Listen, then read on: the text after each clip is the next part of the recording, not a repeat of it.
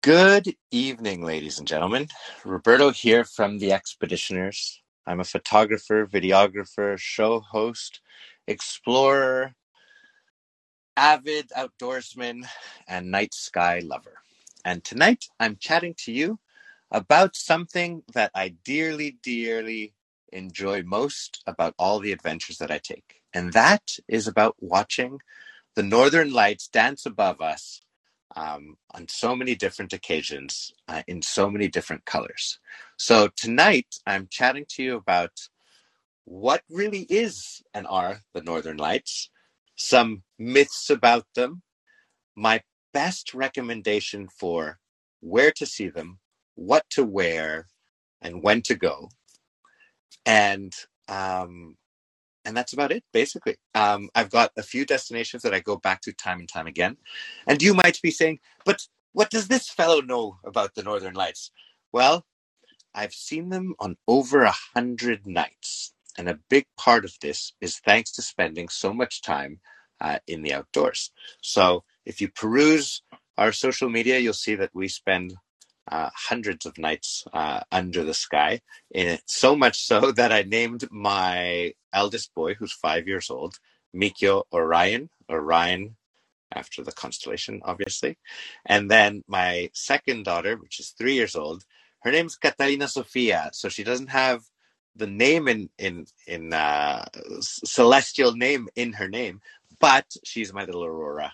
And I was really considering naming her that when she was born, so I still call her that. And my third daughter is Ariella Cassiopeia, after the W-shaped constellation in the sky. So it means a lot to me, so I'm happy to share it with you. Hi, Pauline. Nice to have you on board. Very excited to have someone that's from the industry in the outdoor travel as well on here. So the Aurora Borealis is really an atmospheric phenomenon that's the holy grail of sky watching. People know that it's very beautiful, but very few people know that it actually has some negative effects on electronics and satellites, particularly when it was to reach very high levels. Basically, what it is the sun ejects, has these events, primarily from the corona area, where there's explosions from the sun, and these solar winds are charged particles that reach up to 45 million, I think it is 45 million, or which would be like 75 million kilometers an hour. That's how fast. And scientists don't really understand how this actually happens. So there's a lot that even NASA isn't aware of. And they're actually sending a satellite, I believe, in the next couple of years to explore more around the corona region of the sun to understand more how these explosions happen. But basically, when these solar winds hit our atmosphere, they interact with the particles in the air. So certain particles, I believe, like oxygen, will when they hit each other, these particles create the color green.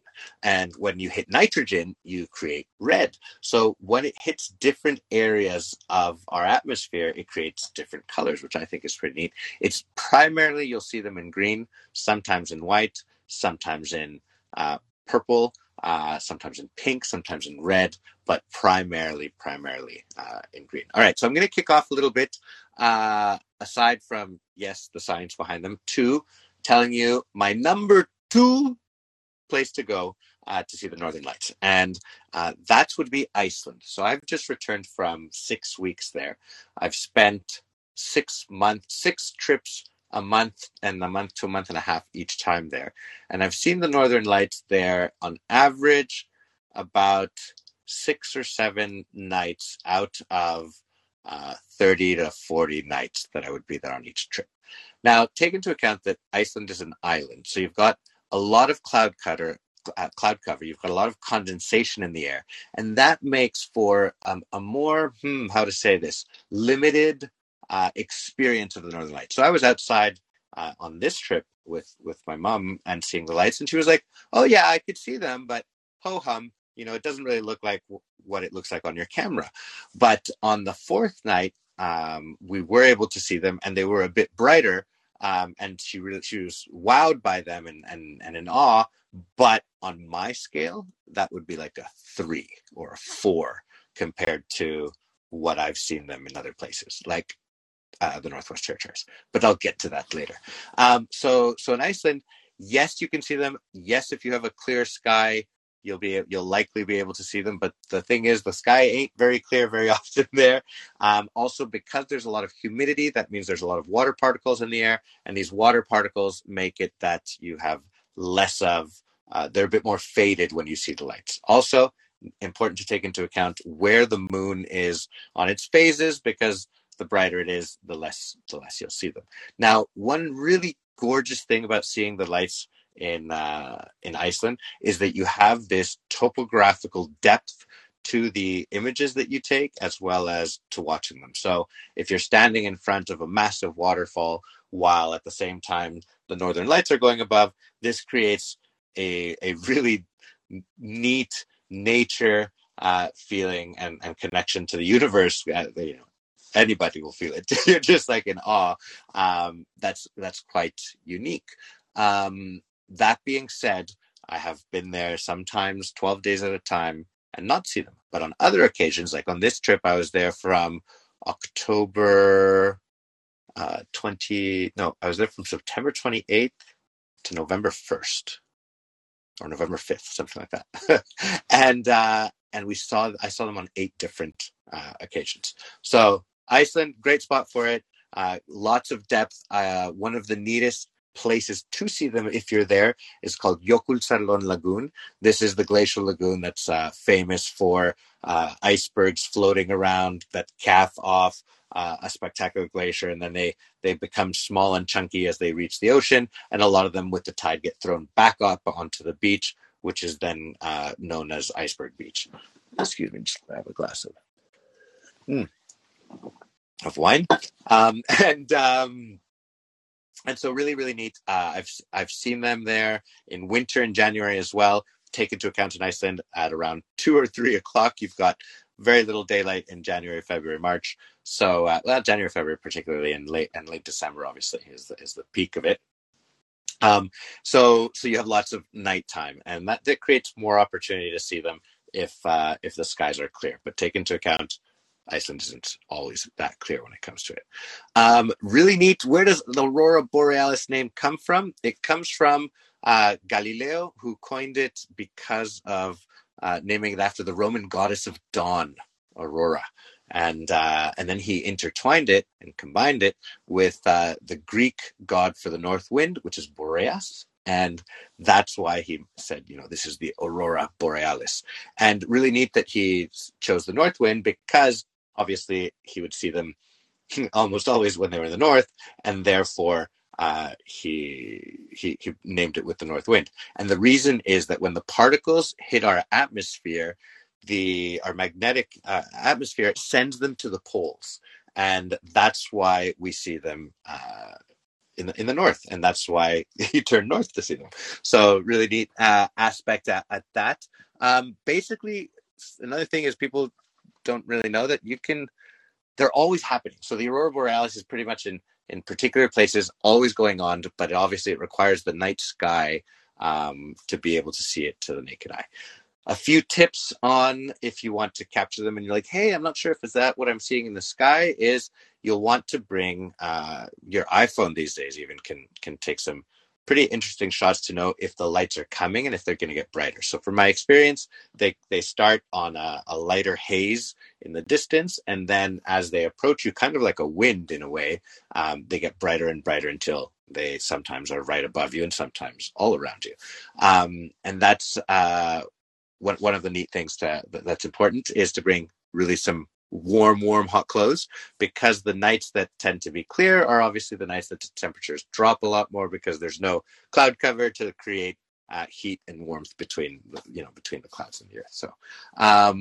So if you take your phone and or a digital camera, basically you take a slow shutter with it pointed at the sky where you think you're seeing the lights, and usually you're not sure, because that's how faded they are at the beginning. And then you'll be able, if you see a green tinge, then stick around, because they can get quite bright as you see them on your on the pictures that you've seen of other people taking them, right? What else? I think I told you already that red is nitrogen when it hits, and green is oxygen. There's these myths, and they're pretty funny. When we were in the Northwest Territories, there were a lot of Japanese people and Chinese groups, and someone said, "Oh yeah, they come because they believe that it creates fertility." and then we asked a few people. We're like, "Hey, is that true?" And they giggled and laughed and said, "No, but we are on our honeymoon for a few of the couples." So so there you go. They say that a baby conceived under the Northern Lights will be beautiful and lucky. Well, science says that that doesn't have too much involvement, right? But that it'll ease the pain of childbirth, and if they turn red, to beware and run away. War and bloodshed is coming. So obviously, these are all the different ways in which people traditionally would look up at the sky and associate it to whatever's going on in their lives, and say, "Hey, this is the connection." And time to go fishing. Yes, people in northern Sweden believe that the Northern Lights were created by huge shoals of herring in the northern seas, and that a spectacular showing meant bountiful catches were coming up. So, a few of those myths now we know, and thanks to a fellow, what's his name? His name was Berger. He was Norwegian, and he's the one that figured out that had the hypothesis of the Northern Lights are charged particles coming from the sun. But unfortunately, his name was Christian Birkeland, and he was a Norwegian scientist. And in the 20th century, he theorized that electrons emitted from the sunspots, when they would hit our atmosphere, would create these colors. Unfortunately, he died before being proven right. That's too bad, eh? History has too many of those stories. So what's the next, my number one place to see the Northern Lights is the Northwest Territories in Canada. And I've been going there I've been on about 5 different occasions. My lady, Expeditioners Bella, or Shireen, and I would go, and we would do a big sea kayaking trip on Great Slave Lake. And this lake is a few hundred kilometers long, and it reaches and touches a point of Yellowknife. So we would put our sea kayaks in there, and then we would paddle for a week or two, and then get picked up by float plane at the other end of where we had paddled to. And the landscape in that area is just short trees, very flat, very rocky, turning into tundra-ish. So on that side of things, it's not spectacular. But at 5-6 p.m., when the blue sky comes around and Bella's making the fire and I've put the kayaks up and the tents are up, and we just sit down, coffee in hand, and watch the light show begin. And one of the really unique things about the Northern Lights in the Northwest Territories is if you know at what time of year to go, which hint, hint, nudge, nudge is September, then you see the Northern Lights with a blue sky backdrop when the sky isn't even fully dark. And that tells you how crystal clear the view is there comparatively to other places. So Lady and I would sit back with the fire and then watch the lights until we just were so exhausted we had to go to sleep. So they're so spectacular, but sometimes they can go all night long that you're like, okay, I got to go to bed. I leave time lapses up, and time lapses are basically when a camera, I leave the lens very open inside, and that allows a lot of light to come in. And at the same time, I take a longer shutter speed, anywhere from 10 to 30 seconds. And that allows all the light from the image to come in, so that when the Northern Lights are even light, you're still able to see these pretty incredible time lapses that the human eye can't see, but that was actually going on. And then in September, it's really the best time to go to Yellowknife because there are no bugs. The temperature is very nice. It's about anywhere from 0 to 10 degrees, sometimes 15. You still have a little bit of a Indian summer batch week somewhere in September that tends to make it feel like summer. And the light show is just unbelievable. So another business that I have with a partner is that we're guiding trips around the world. And so we've got a trip in September to see the Northwest Territories, and we've got two sections to the trip. And really, it's going to the essence of what my lady and I have loved doing over all these years, and it's a canoe trip picked up by float plane to go watch the Northern Lights. so so if anyone's interested, just do send me a message. It's going to be something, an experience of a lifetime. I can pretty much guarantee you that you'll have the light shows of your life, and that's one of the trips I'm doing, and that's because I've been doing that for many years. So I was telling you that I was going. So with Bella, we would go sea kayaking, and we do this expedition, get picked up by float plane. Then we would normally spend about a month in the area, and then we would do trips with the kids where we're canoe tripping, and same idea. So really the sky there, you feel like you're going to get picked up by a spaceship at any moment, literally. I've got a Sony A7S II camera, and I have videos on it that if you go to my Instagram stories, not Instagram stories, Instagram reels, and you go all the way to the near the beginning, you'll see a video that I took, which is handheld, meaning it's not a slow shutter speed photo.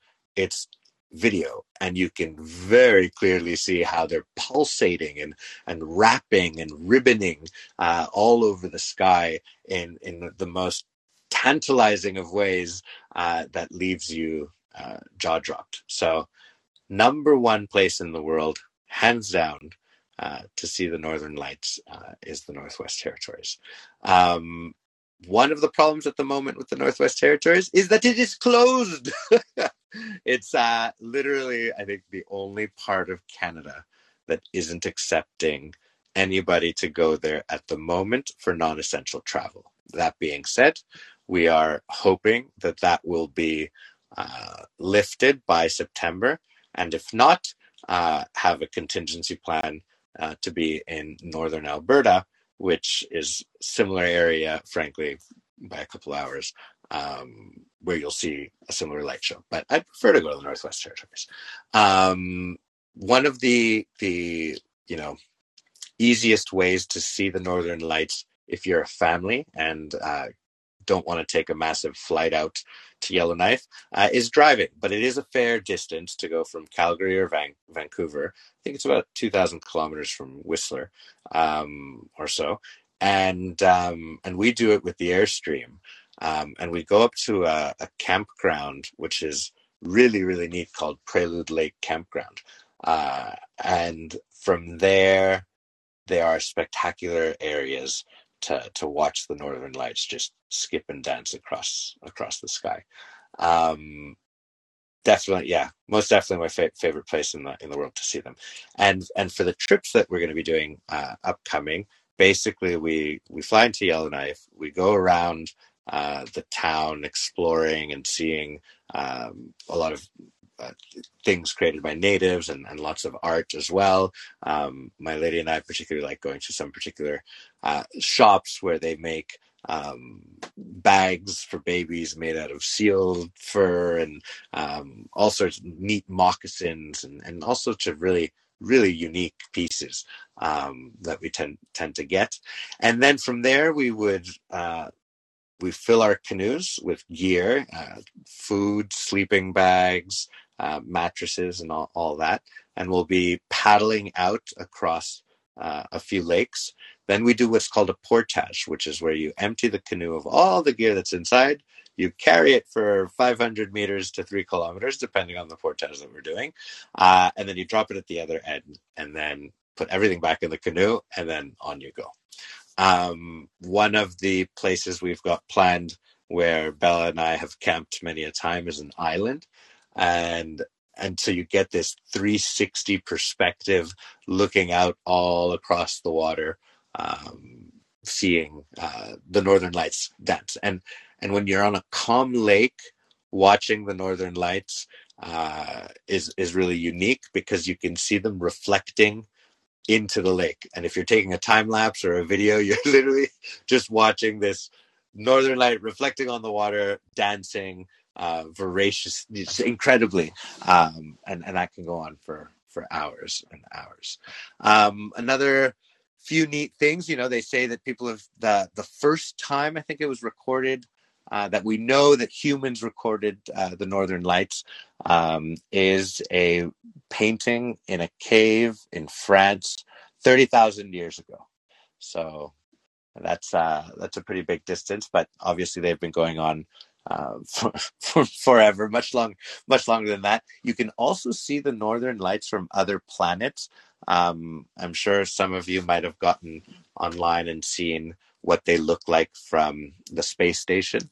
That's definitely a perspective that obviously we can only, for most of the people on the planet, only imagine, because it's, yeah, well, who of us are going to space? Although it'll probably be much more common with all the changes coming up thanks to Elon and Galactic.